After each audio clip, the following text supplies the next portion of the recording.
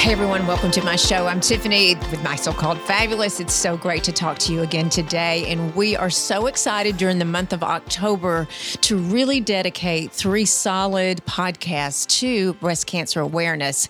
And I've been so blessed with 3 totally different there's been 4. There's 4 different guests that are lined up in the series, and this is number 1 in the second week of October. And I bring to you the fabulous surgeon, Dr. Kent, breast oncology surgeon. So welcome to the show. Thank you. Thank you for having me. Oh gosh, we're so blessed to have you and your wealth of information. And thank you for what you do for women in Fort Worth, and I'm sure across the world, but everything that you do and that you contribute. And it's just a blessing to have you here to explain to my followers, listeners, your listeners and followers. So please welcome you and tell us about yourself. Well, I was born in Louisiana and I kind of moved around a lot across the country. I finally ended up going to college at University of Texas at Austin. My medical school is in San Antonio, was in San Antonio. And then I decided to be a general surgeon. So I did my training at Inova Fairfax Hospital in Falls Church, Virginia.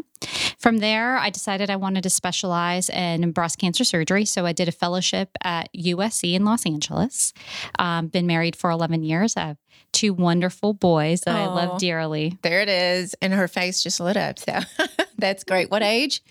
6 and 7. They're little. Yes. Little boys. They're little and they're active. Oh, I'll bet they are. And you're busy. Busy. We got baseball, lacrosse, gosh. karate, gymnastics. We got it all going on. Yeah, you're hitting and then everything. Homework at some point. Yeah, exactly. Well, tell us how you went from general surgery or being wanting to be, or you were in general surgery and then you decided on breast cancer. Did you have something in your life that someone was affected or to breast surgery? Sorry. So it has always kind of been there in my life. When I was at UT Austin, I majored in molecular biology, and I did a little bit of bench work in a breast cancer lab. Around the same time, my grandmother was diagnosed and then ultimately passed away from breast cancer. And that didn't really make my decision as to this is what I wanted to do for the rest of my life, but it sort of influenced my education and my focus a little bit. And then throughout, my pursuit of going to medical school, I had some opportunities to do some shadowing. And that's really where I got interested in general surgery was Harbor UCLA Medical Center. I was able to shadow some surgeons there. And then they were doing some clinical research projects in breast cancer that I got involved with, just purely coincidental. And then from there, my interest peaked a little bit more. I had a few great rotations at the start of residency. And then ultimately I was able to do a way elective with a breast oncology surgeon who really just kind of sealed the deal for me.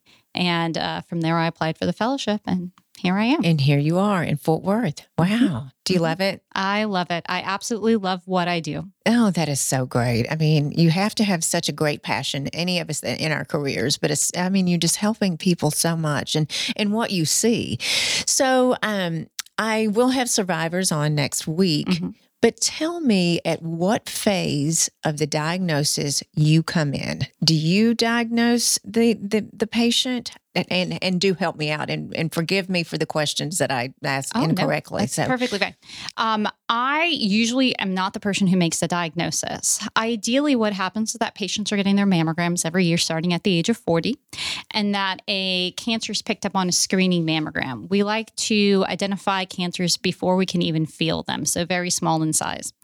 When a screening mammogram is done and an abnormality is seen, the radiologist recommends additional imaging studies and ultimately a needle biopsy, just sticking a needle in that area of abnormality to see if it's a cancer or not. And if it's a cancer, that's where I come in then. So we have the radiologist involved, then we get the pathologist as the person who actually makes the diagnosis by looking at the cells under the microscope. Then patients come and see me. And by and large, the primary treatment of breast cancer is surgical, removing the cancer, but that is not the only treatment for breast cancer. If you do surgery alone, it's usually not very effective. We need to combine that with other modalities. So once they have their surgery, then they usually see a medical oncologist, sometimes radiation oncologist. But also my job is to determine if the patient maybe needs more imaging studies for surgical planning, or maybe they actually have a more aggressive cancer type and need to see the medical oncologist before surgery to get some medication to shrink the size of the tumor. So there's a lot of decision making that goes into it, and we usually don't do it in a vacuum. We take a multidisciplinary approach, which means that we consult with all of our colleagues, so medical oncology, radiation oncology, the plastic surgeon, the reconstructive surgeon. We all consult together with each other to take the best approach and individualize the care for the patient. And there's different types of breast cancer, right? I had no idea. Doing this research, there's different types. Explain that. I had no idea. So the cancer can be invasive or non-invasive, meaning it has the ability to spread or not yet has the ability to spread. It can be in different parts of your breast tissue. So the main categories are ductal or lobular. So it's within the ducts of your breasts or in the lobules of the breast. So those are our main classifications of breast cancer. Wow, that is so interesting. I have a friend that she found out she had breast cancer because her nipples started bleeding, and totally different from a different type of cancer other than finding in the lymph nodes, right? Mm-hmm. So that is two totally different, and you take that approach differently, like you just said, correct? Right. There are multiple presentations of breast cancer. Sometimes patients feel a mass. Sometimes they notice that their whole breast is red.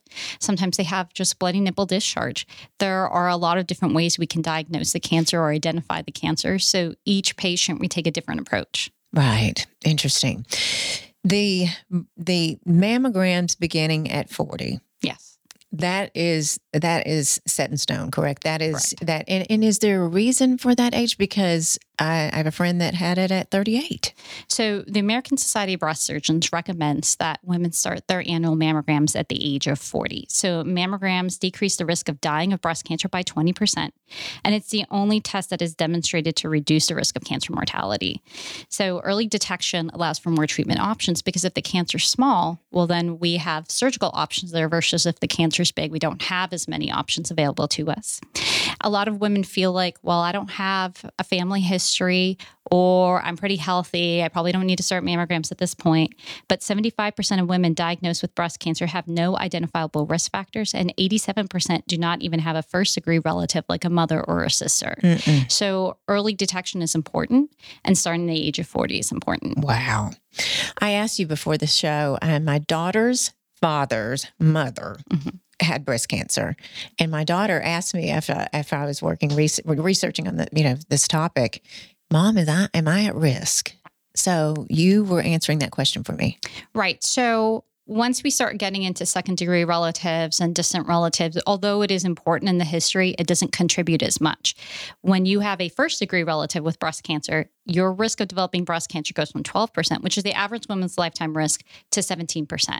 When you add a second first-degree relative, that goes to 25% lifetime risk. So we really focus on the first-degree relatives, but it is also important to know what other family members have breast cancer, because if, let's say, your mother doesn't have breast cancer, but grandmother has breast cancer, and then her sister had breast cancer, and then other family members have breast cancer, that is significant. So it is important to know your overall family history. Right. So interesting, because, someone that has not dealt personally with breast cancer, this is so awakening to me. This is so, eye-opening. And I am to so many women and men, for sure, that had significant others. I may be embarrassing myself here, but can men have breast cancer? Absolutely. Men can get breast cancer. Very low risk, but they still can get breast cancer. And they do tend to present at a later stage, only because when a man notices something wrong with his breast, the first thing they're thinking of is not breast cancer. Mm-mm. A woman, if she feels her breast and notices a mass in her breast, her mind automatically goes to, there's a problem. Right. But for a man, they're not thinking breast cancer. It is not on their radar. So it tends to progress a little bit farther before attention is brought to it. Right, exactly. Oh gosh, it's amazing. Okay, self-exams. Tell us about that, because we go to the OB-GYN, or we go to your gynecologist, and I'm really not sure if people really know how to do that. If you know what I mean? And right. I'm not sure I'm doing it correctly. So you should get a breast exam by a clinician, a physician, at least once a year. So with your gynecology appointment. And then monthly, we don't so much call it self-breast exam, but self-breast awareness. So at the same time of the month, every month, you should check your breasts. And it doesn't matter what fashion, as long as it's somewhat organized. So you can go up and down like this, side to side, or in a spoke wheel pattern. But whatever you do, you just be consistent. You do it twice. You do a light touch and then a deeper touch. And then you'd go over to the other breast and do the same thing. Right. And it's just getting familiar with your breasts. Some women have cysts or benign masses in their breasts that have already been imaged and they're aware of it. And so it's just sort of a reminder to themselves, I have something here, I already know what it is, or I have something here and it's changing. Maybe we need to take a second look at it. Exactly. Breast cancer is not environmental, right?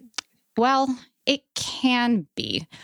Breast cancer is not like smoking and lung cancer. There isn't a, something specific that a patient can do, and you say, well, okay, you're a heavy smoker, that probably contributed to your lung cancer risk, or you're a lifeguard and you're out in the sun a lot, maybe that contributed to your melanoma. Breast cancer is like not like that. Only 10 to 15% of breast cancer are truly hereditary.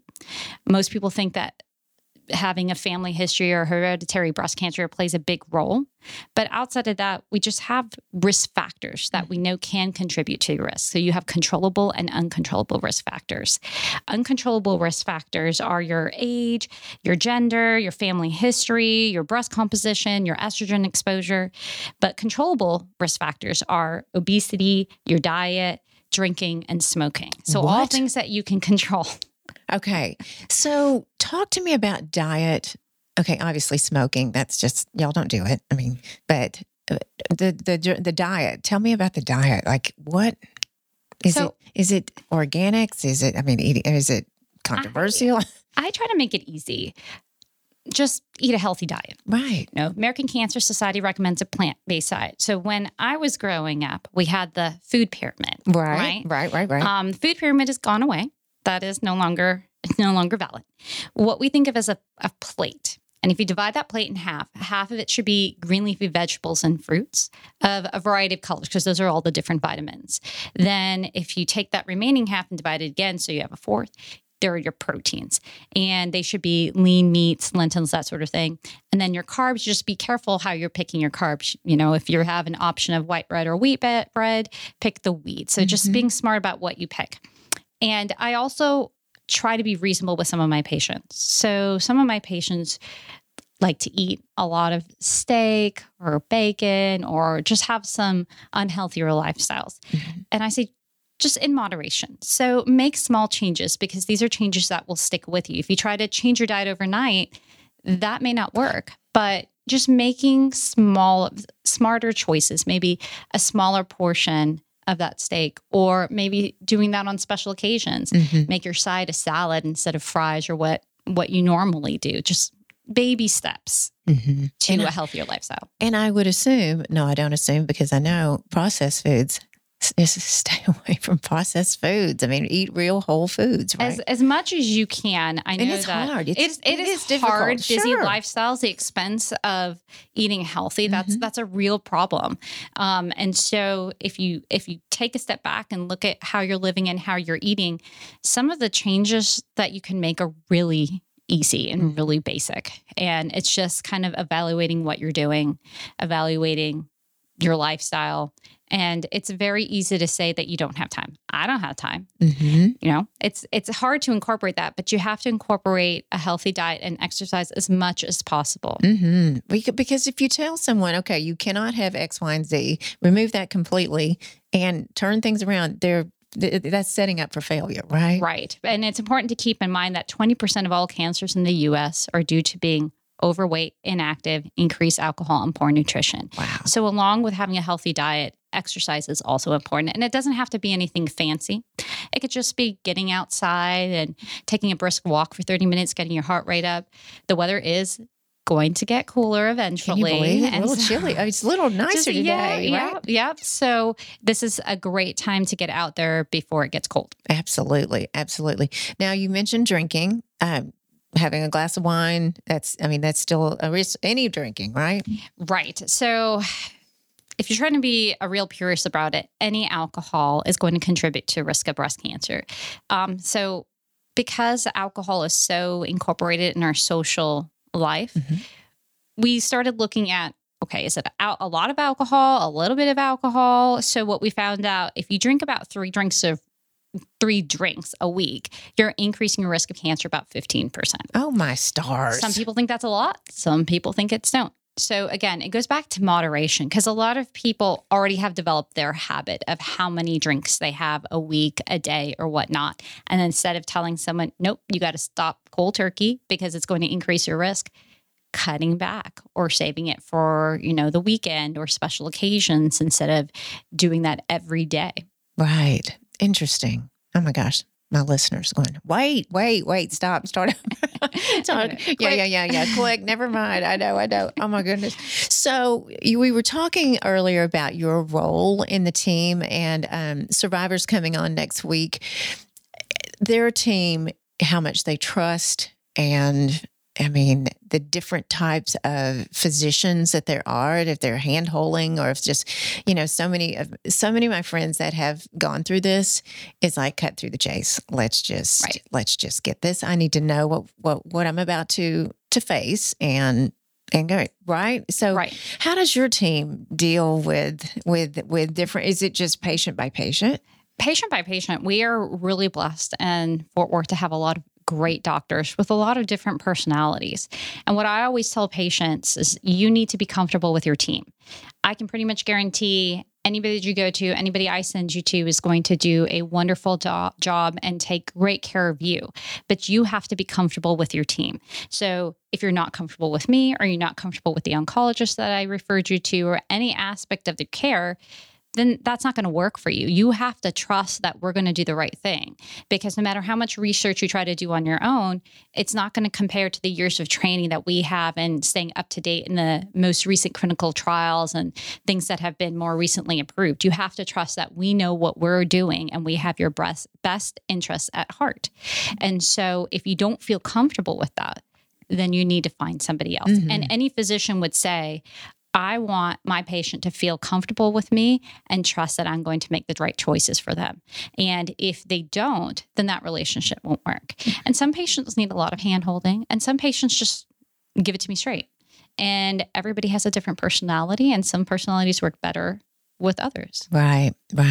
Oh my gosh. I'm sure you see everything, right? And I understand that there is a population that do not get treated at all because they can't afford it, right? They're afraid. They're afraid of losing their hair. They're afraid of so is that real? The fear? No, just not being treated. Absolutely. We do see people come in late stages because they just didn't want to accept that there was something going on, or there were barriers to their care. Barriers is one of the big things that we deal with. And we meet weekly for a tumor conference where it's that multidisciplinary approach I was talking about. And one of the things we discuss are, what are the barriers to this patient's care? Is it a ride to the hospital? Is it the expense of getting all of these studies, the biopsies, the surgeries? All of these things are quite expensive. And depending on the insurance plan, some of it may not be covered. How's the patient going to take care of all of this? All of the treatments that come along with breast cancer, any treatment from the medical oncologist, the radiation oncologist, those things are all expensive.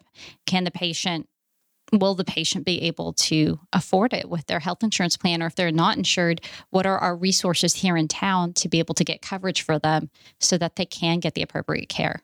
Are there resources? There are some resources in town. We usually use Cancer Care Services provides a lot of resources for our patients, financial resources, counseling resources, and plugs them in with different financial assistance for these patients. Right. Interesting. and that's real. The uninsured, for sure.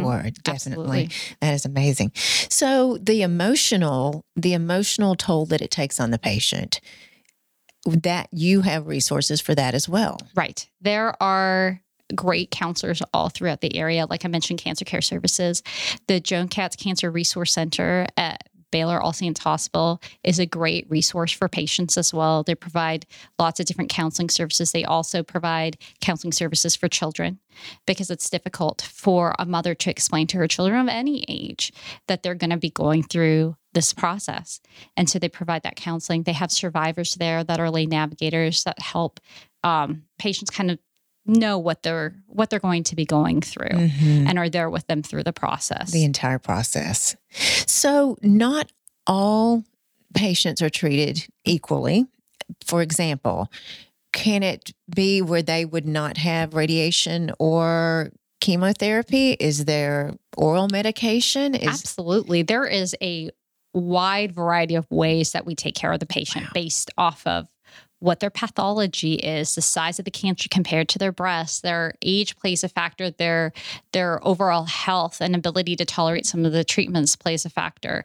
So not everybody gets chemotherapy.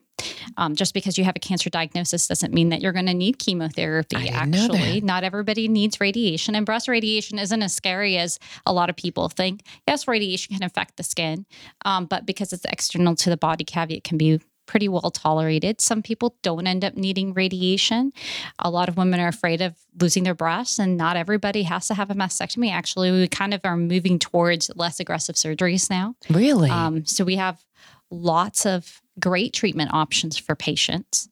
We have it all here in Fort Worth. We have lots of reconstructive options available to them as well if they end up needing to go down that road.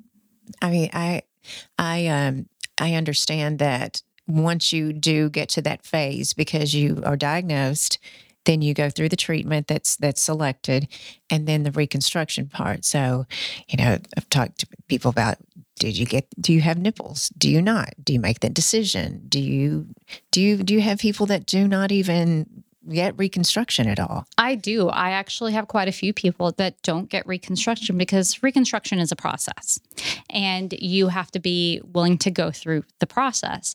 It hopefully can be done in one surgery, but sometimes leads to multiple surgeries. And some women, just kind of depending on where they are in their life, feel like they're comfortable with the idea of not having reconstruction and just having their surgery and moving on. Some women aren't good candidates for reconstruction also, just dependent on their health history, right, cancer, aggressiveness of their cancer, the need for additional treatments after surgery.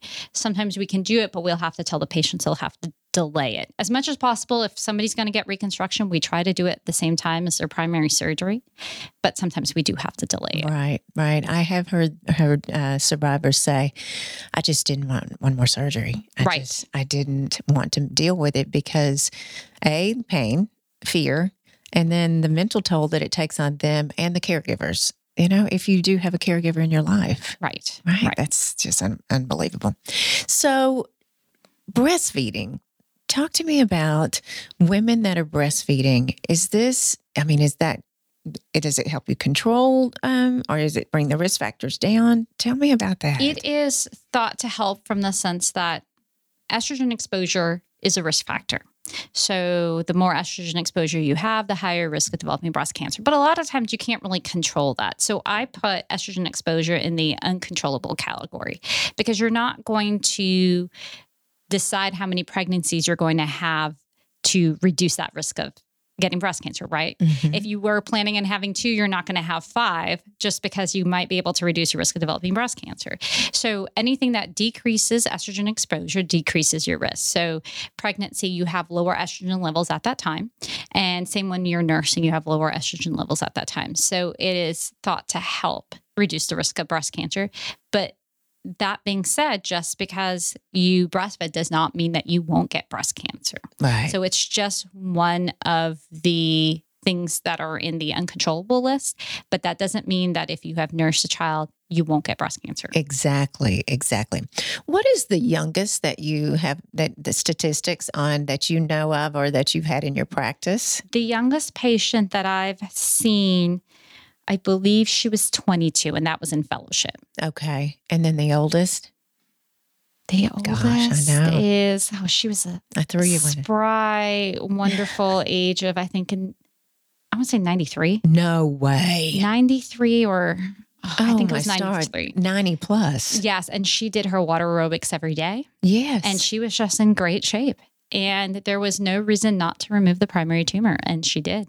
And she did great. She was a little frustrated that I asked her to stay out of the water for a couple weeks. But outside of that, she did great. Oh my goodness. So, can you discuss the process of once you do remove the breast, and what makes the decision if you remove one or two? That's a big question. Well, so I'll back up and say that not everybody has to have their breast removed. Right. We actually kind of move in the direction of not, because really that decision of removing the breast or not is based on the size of the cancer compared to the size of the breast. And if you have a larger breast and a larger tumor, that's okay too. We can incorporate our plastic surgeon colleagues and sort of do some tissue rearrangement and give you a reduction lift and do symmetry surgery on the other side. So we can take out big tumors without having to remove the whole breast. Right.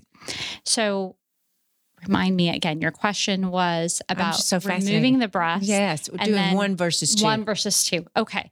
So we know that very few women will actually benefit from removing the other breast. If you were diagnosed with breast cancer at an early age, say your 30s, and you have an aggressive cancer, there is a possibility that you would benefit from removing the other breast, but that benefit is small. Wow. The other category of women is if you have a genetic mutation, the BRCA gene mutation in particular, that is demonstrated to be beneficial. But outside of that, removing the other breast from a longevity standpoint, from a survival standpoint, doesn't contribute. But sometimes we do it for other reasons. So symmetry, when you're removing one breast and then you have the other breast there, sometimes it's difficult to make you symmetrical. Exactly. So that's one reason, but that shouldn't be the only reason. A lot of times we do it for just kind of personal preference anxiety, which is a big deal. And I tell patients, it is okay to feel that way, that you have gone through this traumatic experience. And now I'm telling you, okay, you still have to go back and get mammograms on the other side. And they have a lot of anxiety around that. And they will say, well, then I'd rather just have both breasts removed because I don't feel like I can live my life to its fullest when I'm constantly worried about getting cancer in the other breast. I know you're telling me that the risks aren't as high, but I still feel like I need to do that. And that's fine. That's very valid. Now, once you are, it's 5 years. Is it that it's the fifth year, or that you're kind of the risk goes down from having a reoccurring? It really depends more on cancer type. Yeah. And the more aggressive cancers, that's kind of where we look at the 5-year mark. But we still follow patients lifelong because we have had patients that have recurred 10 years, 12 years out. And so we don't want to let a patient go and say, you're free, don't have to worry about this ever again. What I tell patients is, let me worry about it, but you just will have to keep your appointment. So you just have to do what we tell you to do, but it's my responsibility to keep tabs on you and make sure that if you do get a recurrence, we're catching it early. Right, catching it early, absolutely. And I am jumping all over the place here, but when your breasts are removed, you still need to get mammograms. Is that correct? Nope. No. Once your breasts are removed, you don't need to get mammograms, but you do need to get a physical exam. Okay. So I tell patients that you don't get a mammogram, but I am now your mammogram.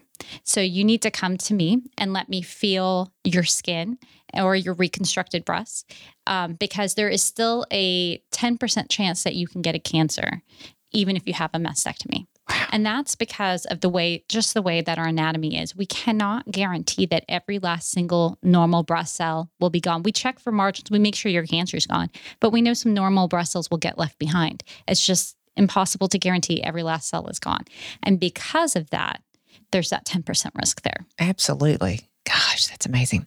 How has mammograms, ouch, I'd rather get a mammogram than, of course, but how have they changed throughout the year? I just had mine a few weeks ago, and they had another person in their training. So they were training another girl, and the puddle on the bottom, and they're pushing tight and tight. I'm like, careful, stop, please.